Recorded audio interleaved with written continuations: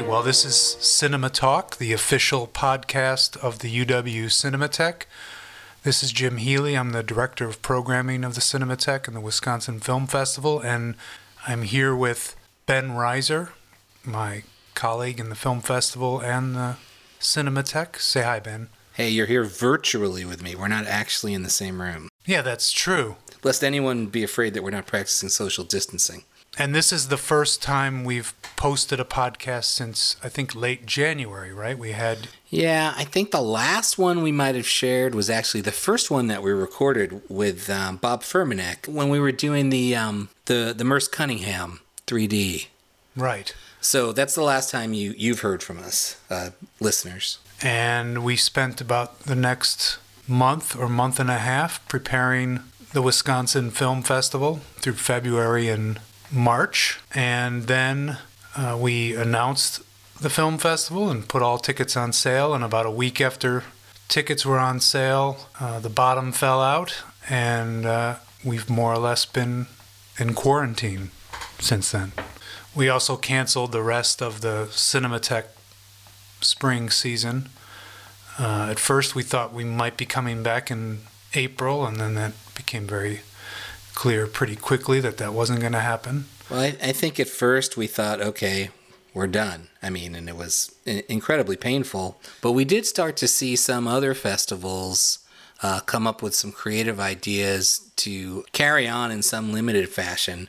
I think it was Ann Arbor that I first heard about deciding to do a sort of online live stream version of their festival. You know, and Ann Arbor has a kind of unique festival in that they show independent avant-garde works, and so they have a very close relationship with the filmmakers, whereas a lot of festivals are dealing with the economics of the movie business and dealing with distributors and publicists and ultimately you want to use the festival as a launch to, getting it out there into a much more wider commercial setting. And so Ann Arbor was very easily able to find a way to get their selections put online and having to deal only directly with the filmmakers, whereas we had limits to that. And working so closely with the Wisconsin Zone selections, were able to get a significant portion of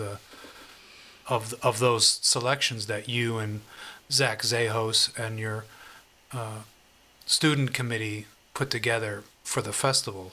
It occurred to us that the Wisconsin Zone filmmakers, especially the filmmakers who had made short films, their goals for their films were not the same as most of the films that we have been showing in the rest of the festival and most other festivals, where most of these feature films are on a journey. They go from the festival and hopefully towards some sort of commercial distribution, either through theaters or online.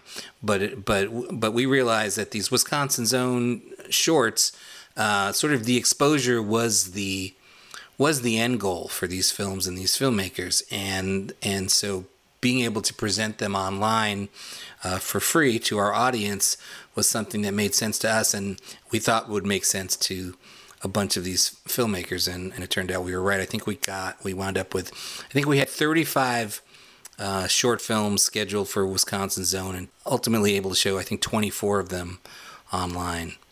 And then it became clear that art houses and some festivals were partnering with feature films and their distributors to make them available online for a rental fee that allows you to watch the movie at home, and then the distributors are splitting the revenue with the art houses and with the festivals that would normally have been showing them. So we were able to do 11 features, and just before that kicked off, we offered one film via the Cinematheque, Bacurau, which was originally supposed to show in our regular venue, which is 4070 Vilas Hall, for free at the end of March. But we worked with the distributor Kino to offer it through our website.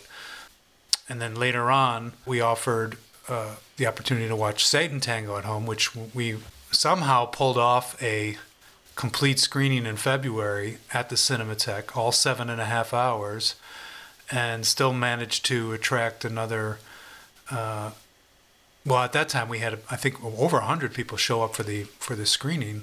Yeah, that was incredible. And then we had, I think another dozen and a half people who have purchased it online and have watched it from home. I don't know if any of those are repeat viewers but I guess it's a way to kill a full day, right? I was going to say 7.5 hours when you're in the middle of 6 weeks of quarantine and isolation doesn't really seem like much of a big commitment. Drop in the bucket. Yeah.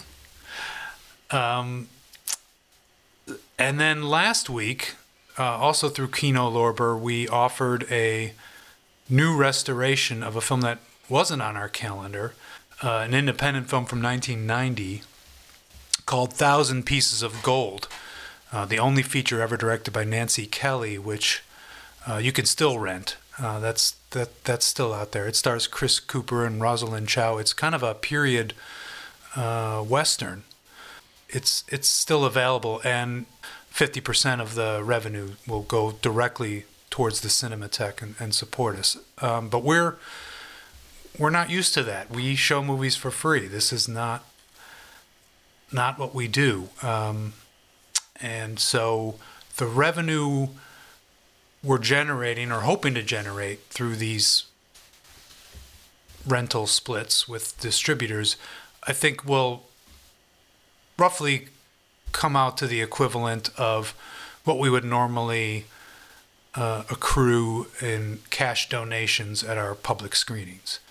And so it's anything you do, any rentals of this are helping to support us and are kind of making up for that loss. With that in mind, we're gonna talk about 2 rentals we have coming up of what were actually film festival titles that we're showing to benefit the Cinematheque at this time. But going forward, we're going to begin to offer free movies to watch at home via the Cinematheque. And we've already begun negotiating to offer at least one title per week that will be available for free to watch at home. Limited number of views that we'll be able to do, so it'll be on a kind of just like the Cinematheque, a first come, first served basis where we'll be asking people to RSVP either through email or through a dedicated website. And think of it as reserving your virtual seat at 4070, getting there early enough to get your aisle seat or your front row seat, whatever you prefer. Yeah, virtual screenings has become a catchphrase that I never imagined before. If you're watching it at home and you're screening it, there's nothing virtual about it. You're actually watching it, but it's I think what we want to be clear about is that this isn't what we normally do. That the circumstances of the time have kind of forced us to do this, but we do it with the love of cinema, right? We're out there spreading the message. We're reminding people that of the differences between watching a movie at home and watching something in a theatrical setting. That's chiefly what we want to do here. Yeah, I was going to say that in a sort of perfect virtual world, we'd set up these streams to have a sort of a frame around them that had on the right-hand side of the screen our piano, and on the left-hand side our lectern with our Mac monitor, and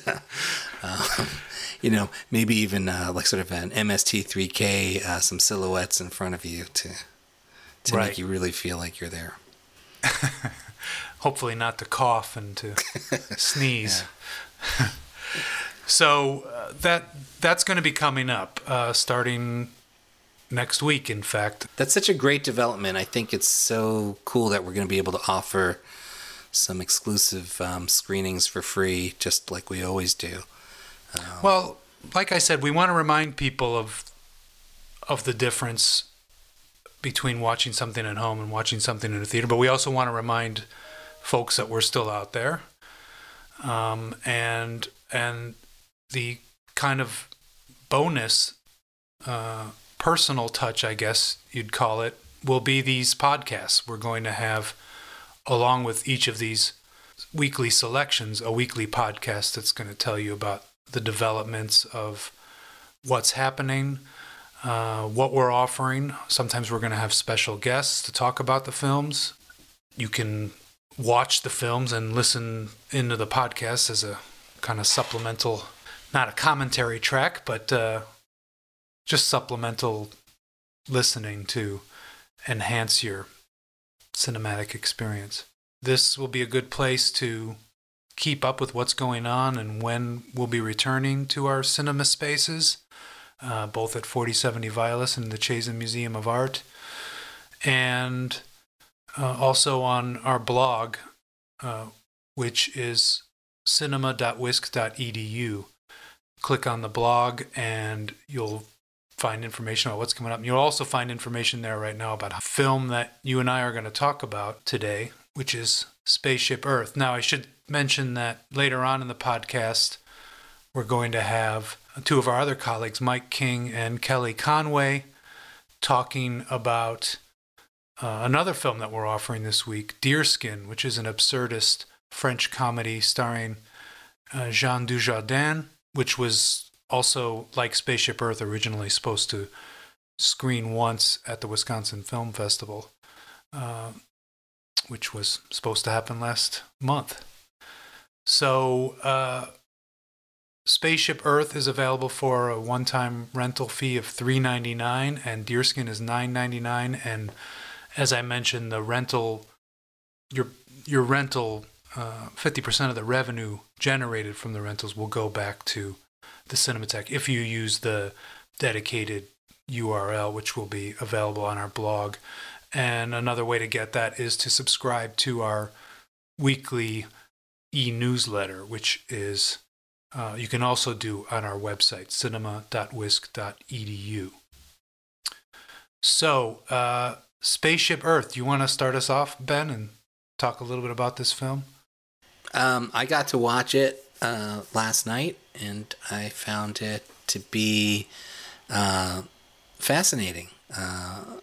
A really enjoyable, entertaining documentary full of twists and turns about a subject that I thought I knew a little bit about, but realized I only knew the very tip of the iceberg. The subject is Biosphere 2, which launched in, was it 1991? Can you tell us a little bit about who they were? These were a bunch of a group of people who had gotten together at the end of the 1960s, and they were mostly people involved with sort of experimental theater. Yeah, for the most part, they were counterculture activists, really. Right, countercultural. A wide variety. There's a guy. His name is Mark Nelson, and Mark Nelson's biosphere name is Horseshit. So that gives you a little bit of a sense of the kind of ethos they had, I guess. Well, they did experimental theater, but then part of their research, communal, collective life was trying to find out or experiment with sustainable ways of living. Yeah, they set about engaging with the earth and with the world in all kinds of ways. They opened a hotel in Kathmandu. They built a ship and set sail. So they did a lot of things, and they were together as a group for a long time. Because, like I said, I think they started in 69 or 70. That's right. And they didn't even start this biosphere thing until 90 or 91.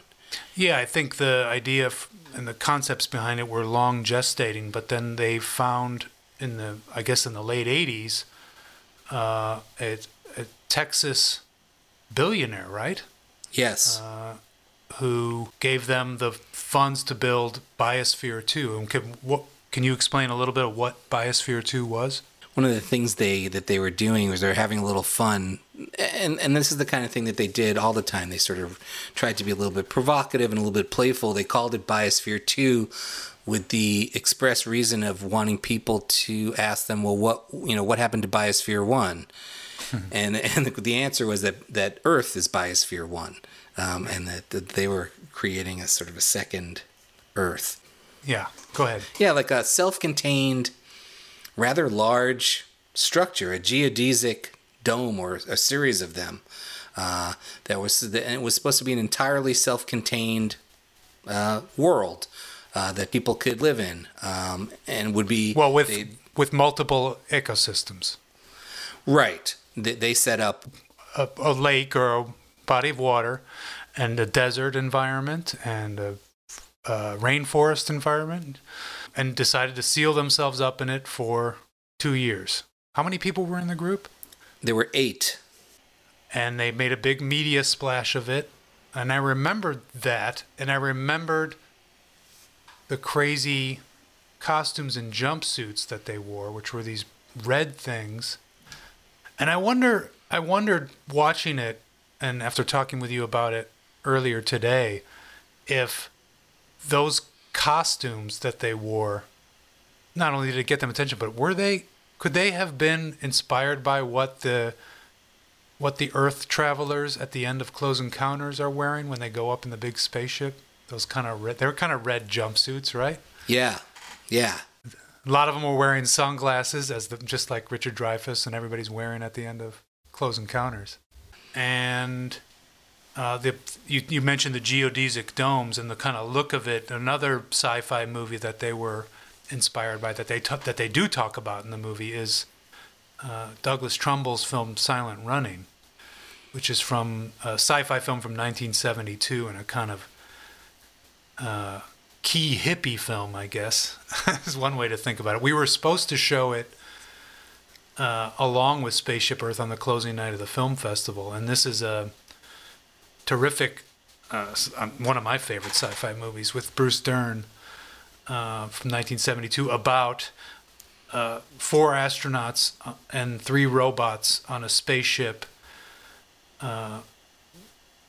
sponsored by American Airlines, if I remember right, that are floating somewhere above the Earth, holding the last remnants of plant life, biological plant life and water. Everyone on Earth has moved underground to, I would imagine, non-organic surroundings, and the last trees and bushes and lakes and ponds are on this spaceship, and then they're ordered to destroy the plant lives, which are held in these geodesic domes, and return to Earth. And Bruce Dern doesn't want to have anything to do with that, and he decides to kind of hijack the mission and preserve the plant life for whatever generations are going to discover it, I guess. They admit that they were inspired by that film.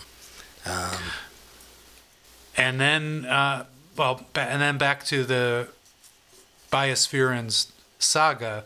Things, we'll keep this a spoiler-free discussion, but things don't go so smoothly in the 2 years, and there are some major crises that come about. Starvation, a problem with invasive species, and the CO2 levels, and there are some issues with that.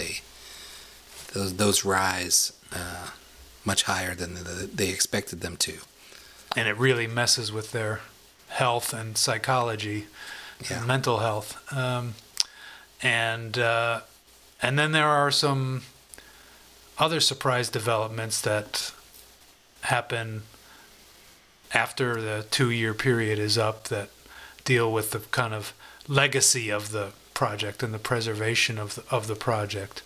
Let's say, call it a surprise final act appearance by someone who has had a key role in American politics and culture over the last few years. Yeah, and there's also a cute cameo towards the end by Jane Goodall. So if you're a fan of Jane, you get a couple minutes of her in this film.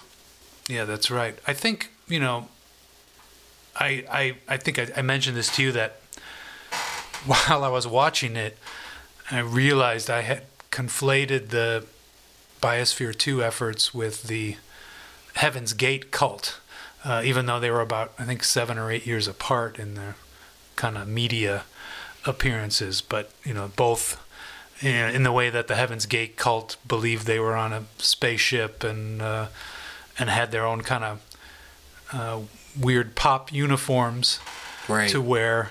And so the Spaceship Earth, the movie, really held a lot of surprises for me because I thought it was going to be a completely depressing experience. What? Yeah. Or go somewhere much darker than it did. Absolutely. And something that struck me watching it was what a missed opportunity the Pauly Shore film Biodome was. Biodome gets the whole, which was clearly inspired by this Biosphere 2, but it gets it all wrong because I think in Biodome it's a bunch of sort of stuffed shirt scientists and ecologists who are there, and it's goofy Pauly Shore and Stephen Baldwin who are the sort of disruptors. But the truth is that the team itself, the real Biospherians, were much closer to the Pauly Shore and Stephen Baldwin characters than they were to traditional scientists. But I suppose that would be one I would check out, especially in light of Spaceship Earth. Yeah, which we do recommend. Yes, we do. I really enjoyed it a lot. The director is Matt Wolf. He did this movie Wild Combination, a portrait of Arthur Russell about the avant-garde cellist and disco producer. And he also did a film. Have you seen this? Recorder, the Marion Stokes Project. I haven't. That was his last film before Spaceship Earth, and it got released, but that is, I guess, all found footage that Marion Stokes collected. Yeah, she just recorded television, right? But I don't know of a certain of television news, and she and her husband did it relentlessly. I mean, they were recording 24/7, and they would sometimes they would go out to dinner and then cut their dinner short in order to get back in time to sort of take out the old cassette and put in the new. This was in the era of VHS cassettes. Before TiVos. Yes. And produced by Stacey Reese, who we had as a guest at Cinematheque last year with Eagle Huntress. Right, producer of the Eagle Huntress. And Spaceship Earth is being released by Neon, a really great indie distributor who we've been working with at the Cinematheque and the Film Festival for a while, and one of their staff is Chelsea Schuster, who was part of the Wood Film Committee and also part of our Sunday Cinematheque staff at the Chazen for a year or two, I think, during her last couple of years at UW-Madison. That's right. If you got handed program notes at the door of the Chazen and it wasn't Jim or myself handing them to you, it was probably Chelsea for a couple of years. That's right. And now she's helping to get the word out about Spaceship Earth. And we are too, so you can rent this via our blog or subscribe to our weekly e-newsletter to get the links to the dedicated website where you can purchase it. And if you purchase it that way, as I said, half of the rental costs go back to the Cinematheque. So we want to recommend that experience. So we're going to cut over to two of our colleagues, Mike King and Kelly Conway, our fearless leader, who are going to talk about Deerskin, the other rental offering this week, proceeds of which go to support the Cinematheque. So we'll let them take it away. Hi, everybody. My name is Mike King. I'm a programmer for the UW Cinematheque and Wisconsin Film Festival, and I'm joined here today on our podcast by Kelly Conway, who is the artistic director of the Wisconsin Film Festival and the Cinematheque. Hey, Kelly. Hey, Mike. How you doing? Hi, everybody. Doing good. We're here to talk about Deerskin, which was slated to play the Wisconsin Film Festival, which was canceled, unfortunately. But you can rent it now through the UW Cinematheque website, which is cinema.wisc.edu, and it'll be there for $9.99 rental. Kelly, you watched this movie last night, I know, for the first time. I did indeed watch Deerskin last night. What a weird and wonderful little film. It's really interesting because this film was selected for the Director's Fortnight at the Cannes Film Festival, which is the independent program that runs parallel to the official selection.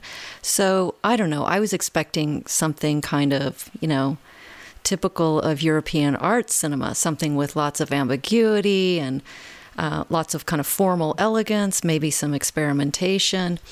But it's not exactly what you get. No, I suppose maybe we should give the premise at this point, a little background on the film. So basically, this is a new French film starring Jean Dujardin, who our audiences have seen perhaps in The Artist or the OSS 117 films. And he plays a man who acquires a deerskin coat and becomes compelled by the idea that his coat should be the only coat in the entire world. And he sets off the rest of the film trying to eliminate the rest of the coats that exist. Along the way, he meets Adèle Haenel, who plays a bartender who sort of gets sucked into his scheme, and they document it together for a film. Exactly. So when the film starts, it looks like it's going to be some kind of midlife crisis film. We see this guy wearing a corduroy jacket. He could be a professor. He's traveling on a long car journey. He stops at a roadside restroom and removes the coat.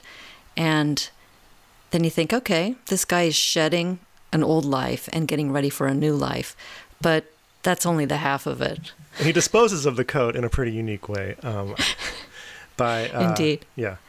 We'll let viewers discover that for themselves. Yeah, it's the first of many unusual gags in the movie. Right, and that's the thing I like about this film. From one minute to the next, you never know what's going to happen. You think you have it figured out. You think, okay, male midlife crisis, road film.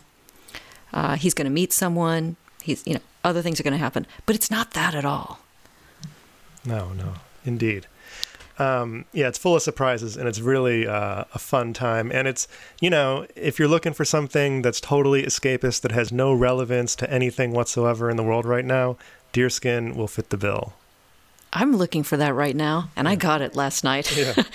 The film is like a strange mix of comedy and horror.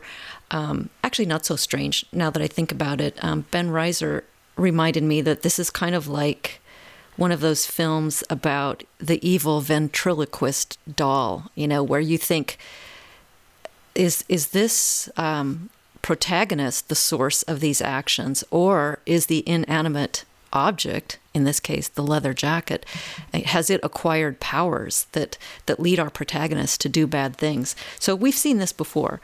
Yeah, and in fact, even in his films, he first came onto the radar of a lot of cinephiles, and where I first heard about him was with his third feature, Rubber, which was about another inanimate object that acquires strange powers. In this case, it was a tire that sort of becomes sentient and starts blowing people up as it rolls around the California desert. And this film also played Cannes in 2010. And, that's sort of his... Even, I think, Deerskin references Rubber directly in that the title Deerskin comes up over a shot of a single spinning tire, which seems to deliberately recall it. Yeah, I need to see a film about a homicidal car tire, for sure. That's how a lot of people feel when you're going through a film festival catalog. Things can kind of run together, but then you see, I need to see the movie about the guy who's obsessed with his jacket, or the movie about the car tire killing everybody. He has a knack for like an irresistibly absurd premise that jumps out at you. I have to confess, this is the first film I had seen by Quentin Dupieux. What do you know about him, Mike? Well, he started as an electronic musician under the name of Mr. Oizo, and in the late 90s he even had some sizable hits in Europe, and he started directing music videos then, and to this day he's kind of like the complete filmmaker. He writes, directs, and edits his films. He does all the cinematography, he does the music, and he still releases albums as Mr. Oizo as well. I see. So in a way, he's in the world of film, he's like the consummate auteur, doing everything, writing, shooting, editing. But in another way, he's not. He comes out of a different milieu, right? The composer, DJ, music video world of the 90s. Definitely. And he, a lot of his movies have premiered at Sundance in like midnight sections. Some of them, a lot of them have been in English, which is somewhat unusual, I think, for a French filmmaker. And some of them have starred Eric Wareheim of the American comedy duo Tim and Eric. So they probably recognize each other as kindred spirits in the same sort of like absurdist, craziness that both these people offer. I see. He's a really interesting figure. I mean, it's not as if, on the one hand, it's not as if France doesn't produce comedies on a regular basis. It does. A lot of them don't get exported to the U.S., but it has a really robust comedy tradition. But I just haven't seen anything quite like this before. I mean, for a minute, it reminded me of that film by Bruno Dumont, 29 Palms, where people drive endlessly and then the whole thing explodes in violence at the end. Mm-hmm. Or also that other film by Bruno Dumont called Slack Bay, a crazy film set in Normandy at the turn of the century about in which the aristocrats confront the working class, and it's all about cannibalism and violence. It's totally grotesque. This film, I have to say, is not that gross. It's not, for those of you who are looking to stay away from a gore fest, not to worry. This is not a gore fest. Yeah, absolutely. And I think Dumont's an interesting comparison because Dupieux also, his cinematography is somewhat at a remove. There is artificiality sometimes to the performances. Actually, I would say Deerskin is a significant step in his career towards, inching ever so slightly to accessibility while still maintaining his sensibility. And that comes from the lead performances by Jean Dujardin and Adèle Haenel, who are less deadpan than even his previous performances, if you can imagine that. They're a little bit more interesting to watch, I would say. I see. And let's talk about the look of the film. The first thing that struck me was, the color is really desaturated. Yeah. I mean, it doesn't look like a cut rate, micro budget film for sure, but it also doesn't look like $100 million film. What do you have to say about the cinematography or just the kind of the overall look? Well, I agree about it is striking the desaturation. In fact, when I saw this film at the Chicago Film Festival, I wondered if the projector wasn't giving me all. I thought it might need a new bulb, but watching it again, it's like, no, that's the look. And he's very precise about how he wants his films to look. I think he has a lot of attention to detail on the sets. There's a fetishistic quality to the DV footage. There's a part of this film where Jean Dujardin starts filming his efforts to get rid of all the jackets on a little DV camera. And you can tell that Quentin Dupieux really likes the look of the DV footage, and he just wants to, push that aesthetic forward. I feel like he adds errors that normally you would try and eliminate. Or even on the TV, the aux input thing, I feel like he's really into those details that are...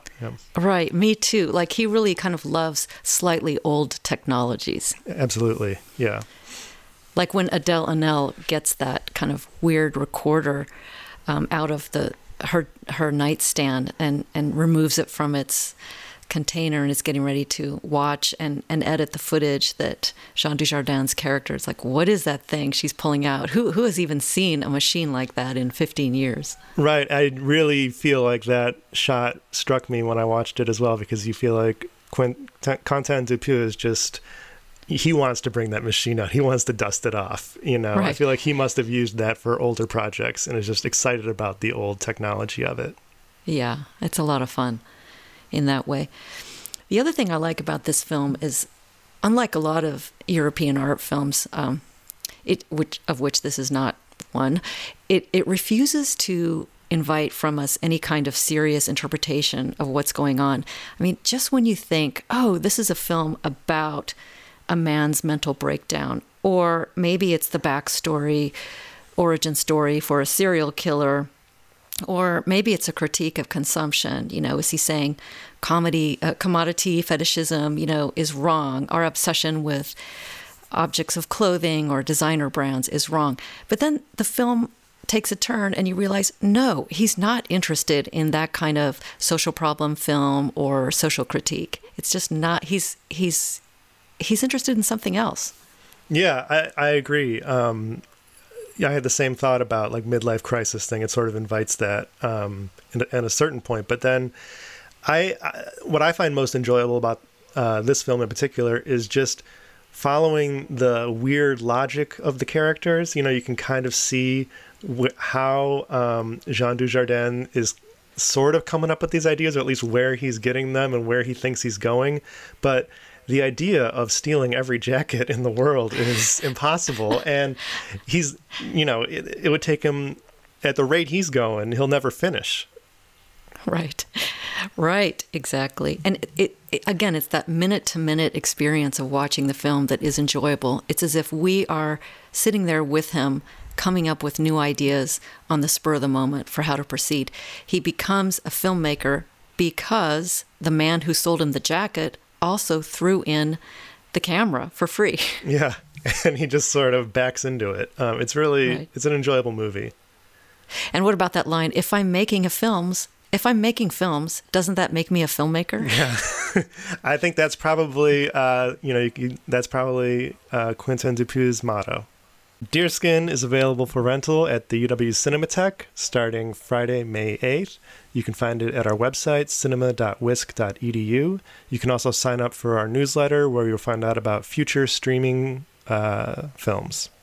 Also available this weekend is the Communication Arts Showcase, which will go live at comarts.wisc.edu/showcase on Friday, May 8th.